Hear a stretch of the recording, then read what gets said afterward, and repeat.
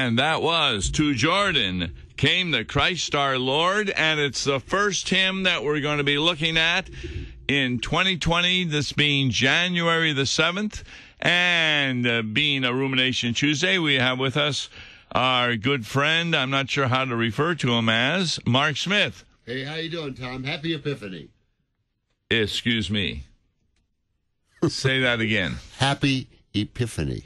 I thought that was yesterday. Well, it's still the Epiphany season. Yes. Yes. Boy, you really had a situation on Sunday, because I understand that was your final sermon at Prince of Peace. Farewell sermon, yes. Farewell sermon. Yes. I'm still working there, though. I'll tell you, I'm spending all week cleaning out my office. Well, it wasn't. I got to go buy some of those, those file boxes, those cardboard file boxes that you fold into. Oh, man, I got to buy a bunch of those because I just hate to throw out my old sermons and stuff. Oh, no, you can't do that. No. But if you knew how to use a computer, you put them on there and they'd be on a little disc. I like the hard copy.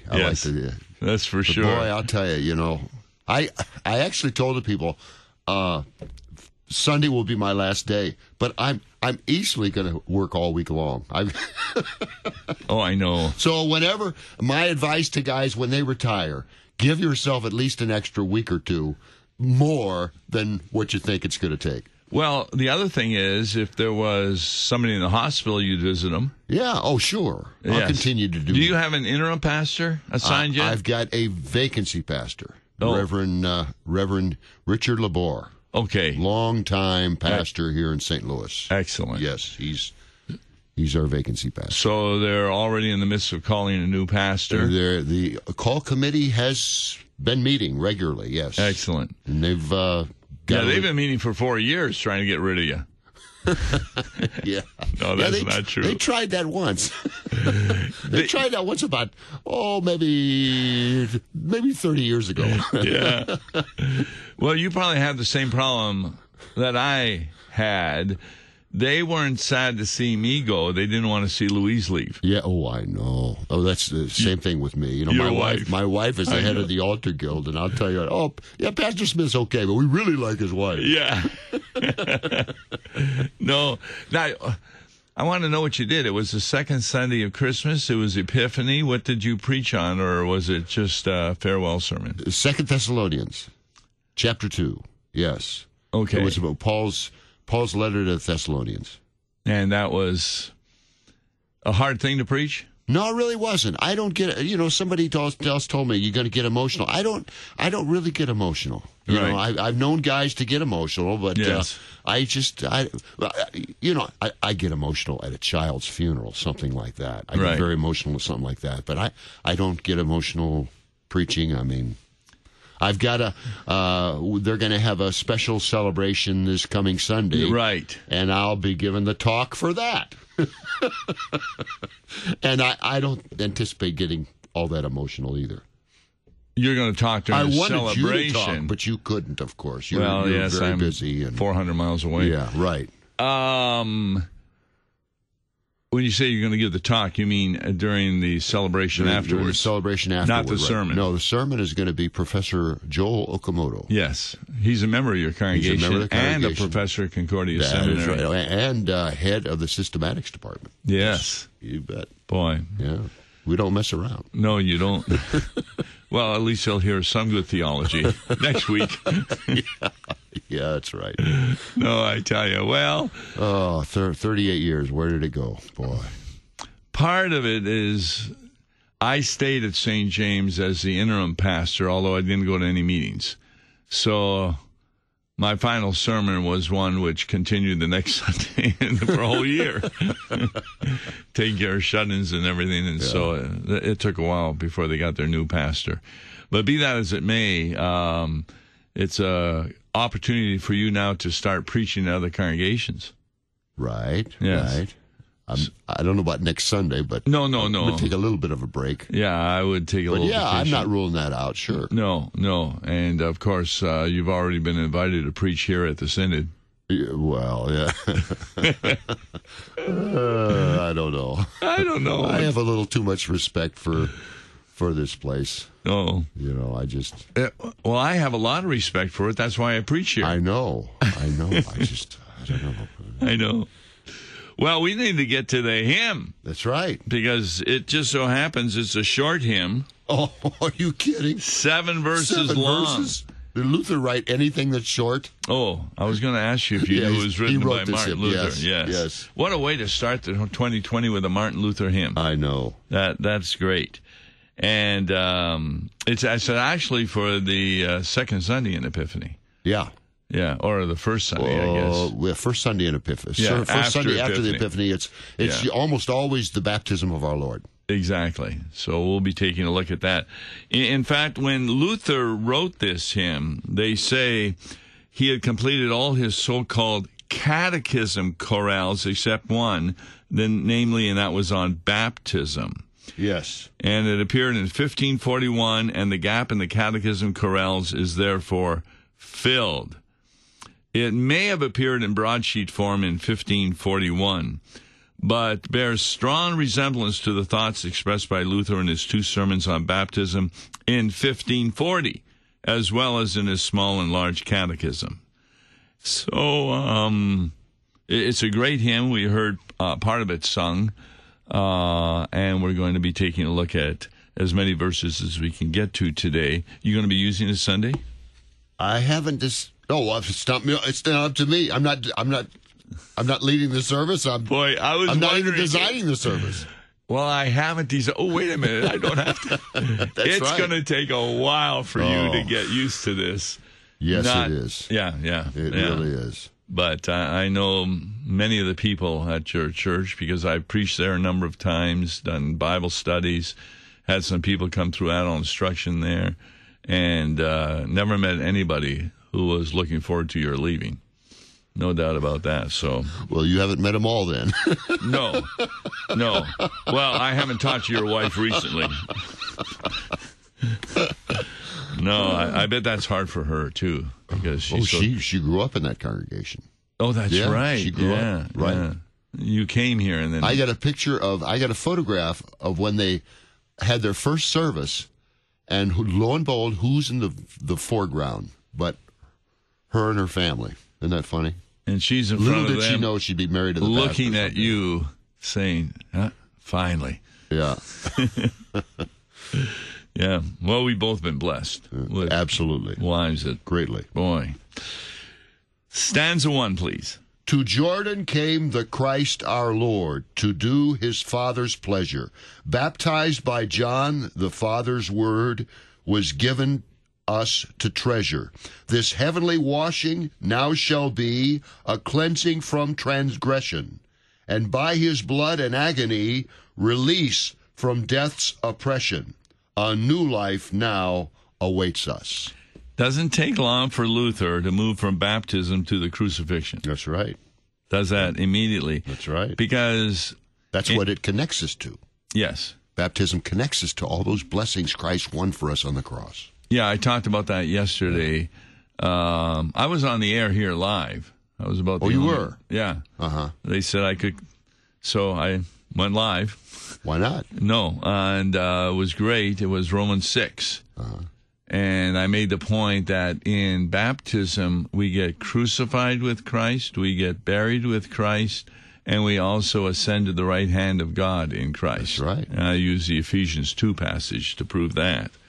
But Luther in his Heidelberg Disputation, which, by the way, your professor who's preaching this Sunday has excellent lectures on, the Heidelberg, he makes the point that in the Heidelberg Disputation that Jesus is part of the theology of the cross, not the theology of our self-glory. And so it doesn't surprise me that Luther moves quickly from any subject to the crucifixion, because that's where it's at.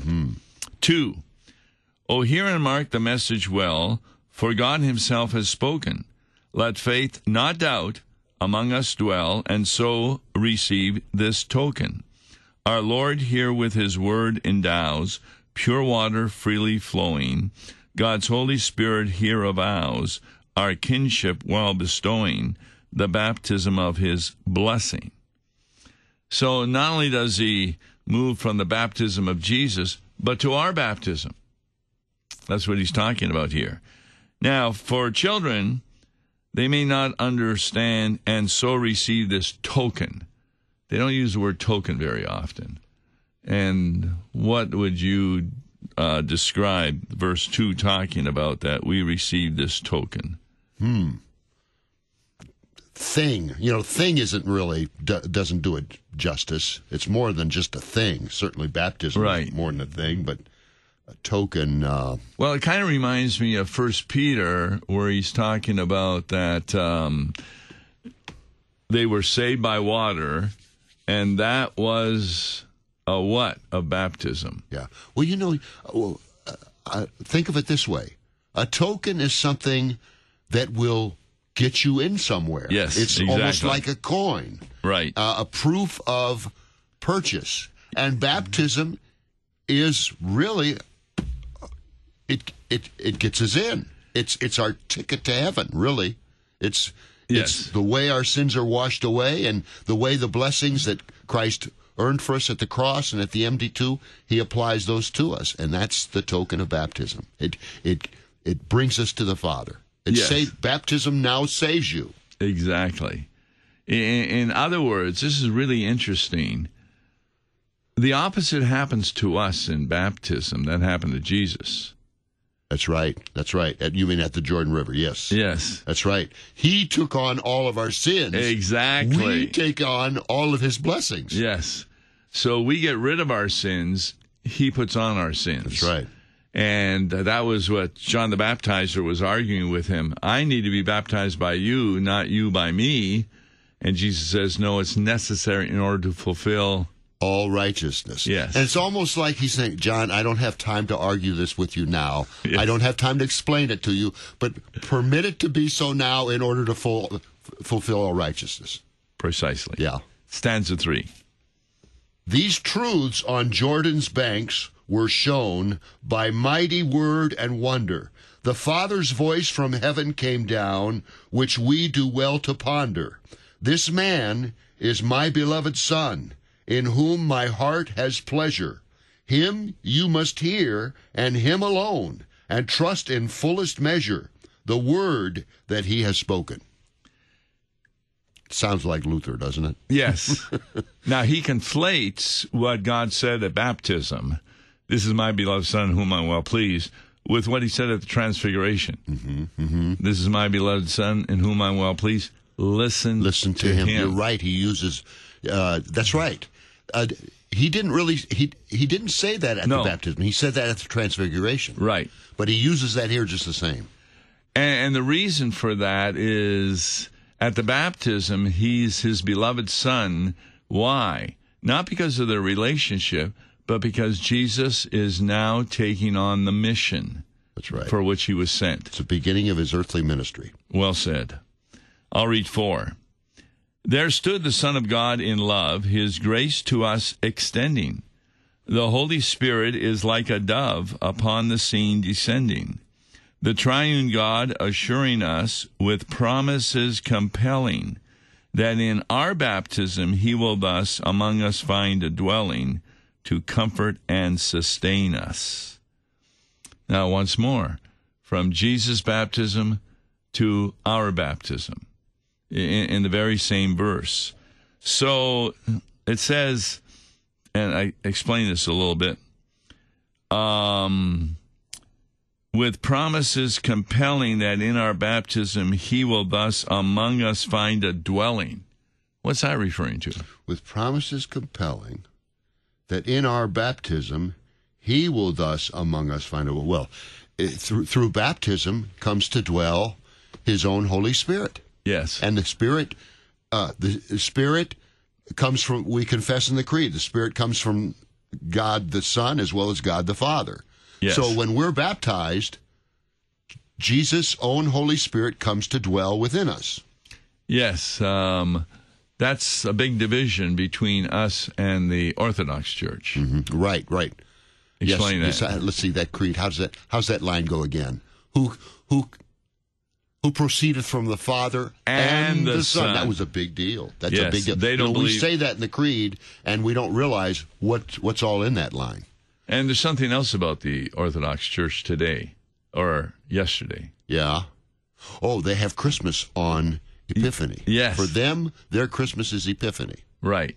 And that goes for the Russian Orthodox, Greek Orthodox. Exactly. So we can say Merry Christmas to them. Yeah. We're not really sure when Christmas was. Yeah. I sometimes wish the Christmas season spread out longer. I love it so, and I love Advent. How long was it this year? It wasn't long enough. No. One Sunday. Yeah, that was it. That's right. Because you're talking about the Christmas season. The Christmas season, right? Yeah, Advent. A lot of congregations will not sing Christmas songs during Advent. Yeah, which I think is kind of silly. Yeah, I sang one each Advent, Wednesday and Sunday. Up, because there's so many Christmas songs. Oh, yeah. And the problem with yesterday, or I should say Sunday, was a lot of them used Epiphany. Right. Instead of the second Sunday of Christmas. Then you got New Year's. New Year's cuts into it. Oh. Yeah, so you had one Sunday to sing 32 Christmas hymns. Mm-hmm. Well, we really use them. I sang during Advent some Christmas hymns, and then I'm dealing with 4 churches, so we got a lot of Christmas hymns. Oh, man. All right. And they love to sing out there in the center of Illinois, don't they? Yep. Stanza 5. To his disciples spoke the Lord, go out to every nation, and bring to them the living word, and this my invitation. Let every one abandon sin, and come in true contrition, to be baptized, and thereby win full pardon and remission, and heavenly bliss inherit. Now, this is a great law and gospel verse that a lot of people misunderstand. They think that we win full pardon and remission by abandoning sin. Yeah, that's right. But that's not true. I saw that win right away. I thought you were going to comment on that when that win came up. But how do we win full pardon and remission? By being baptized into Christ, right? Yes. It's a huge difference. That's right. And what did we do to be baptized? Nothing. Well, not a thing. Were you baptized as I was as an infant? Oh, sure, you bet. Yeah. But most people, if you're an adult, you maybe take a little instruction prior to baptism, but it's still grace. Oh yeah, it's not what you do. No, not at all. Because every Old Testament believer did not have the gift of the Holy Spirit. That only came through Pentecost. That's right. So they could not have partake or received the body and blood of Christ. Right. We are very privileged in the New Testament. We New Testament Christians are extremely privileged to have the Holy Spirit dwell within us and to partake of his body and blood. Something that the Old Testament saints could only look forward to. Right. Yes. Stanza 6. But woe to those who cast aside this grace so freely given. They shall in sin and shame abide, and to despair be driven. For born in sin, their works must fail. Their striving saves them never. Their pious acts do not avail, and they are lost forever. Eternal death their portion. Ooh, boy, you talk about law. Yes. He really lays it on people. Kind of like law and gospel. Yeah. The one that struck me here, this grace so freely given, in the coffee hour just before us, they had an author of one of the Lutheran Witness articles about grace. Yes. And see a Roman Catholic view of grace, as well as the Reformed, the Baptists, etc. That's something that helps us to make a decision or cooperate with God so we can become saved. Whereas for Luther, no, baptism is a gracious thought from God to us. And so when we talk about grace, we're not talking about a power source. Right. We're talking about God's attitude toward us, and that is found in baptism, where no one deserves to be baptized. Yeah. What's the Latin verbiage again? Gratia infusa? Infusa is a Roman Catholic. That's the Roman Catholic understand. That's the power source. Yes. Idea, which is wrong. And what's the true one? Gratia. You don't know? I'm just. Have I caught you? Flat-footed, Tom? I'm trying to show people that once a person retires, they start losing their knowledge. Yes. Yeah, you aren't kidding. Let me tell you, I know that firsthand. Oh, boy. Yeah, but you are correct that we don't believe that. It's Gratia infusa is the Roman Catholic understanding. I don't remember what grace, what the Latin is there, but it doesn't mean that grace is infusing you so you can make the right decisions. Right. Yes. You'll have to. I've got a homework for you to do for next week. All right. And I'm going to let you read the last. Okay. All that the mortal eye beholds is water as we pour it. Before the eye of faith unfolds the power of Jesus' merit. For here it sees the crimson flood, to all our ills bring healing. The wonders of his precious blood, the love of God revealing, assuring his own pardon. What's the big point that you would see in this one? All that the mortal eye beholds is water. Well, that's the world just sees water. Before the eye of faith unfolds the power of, we see something. This is grace. I mean, something's actually happening here. The Holy Spirit is, God is forgiving all of our sins. He's washing every last sin that we ever commit in our earthly life is washed away in baptism. The Holy Spirit comes to dwell within our hearts. I mean, it's not just a photo op. It's not just not just a little bit of water poured 3 times on a baby's head. There's something very, very climactic happening here. Yes. I've often said we need to have the baptismal fonts under a cloud pictured on the ceiling because the Holy Spirit is entering into the child in the same way that he alighted on Jesus. That little child came up to the he is now an heir of heaven and a child of God. There's the great change taking place. Yes. Just in case you don't do your homework, Gratia infusa, the Lutheran point of view is Gratia actualis. Oh, Gratia actualis. Yes. It's no wonder I couldn't remember it. Because it's actual grace. Gratia infusa and Gratia infusa is the wrong way of looking at That's grace. Right. Gratia actualis is, of course, the proper way of looking at grace. Well, you may have retired, but you're still just as bright theologically as you were, and you got a great attitude. I'm looking forward to 2020 being with you on these hymns. Absolutely. Wouldn't miss it. Especially when so many of them are by Martin Luther. Isn't that good? That's right. Yes. And Catherine Winkworth. Don't forget her. You love that translator. I've got some other, I don't know if your retirement is good news or bad news, but anyway, I've got some other good news. By the end of 2019, we received sufficient funds to meet our debts. Great. For Law and Gospel. Great. God be praised. That's wonderful. Good people out there. Absolutely. So thank you very much, all of those who contributed, those who did through CMS. Concordia Mission Society will be receiving an IRS item.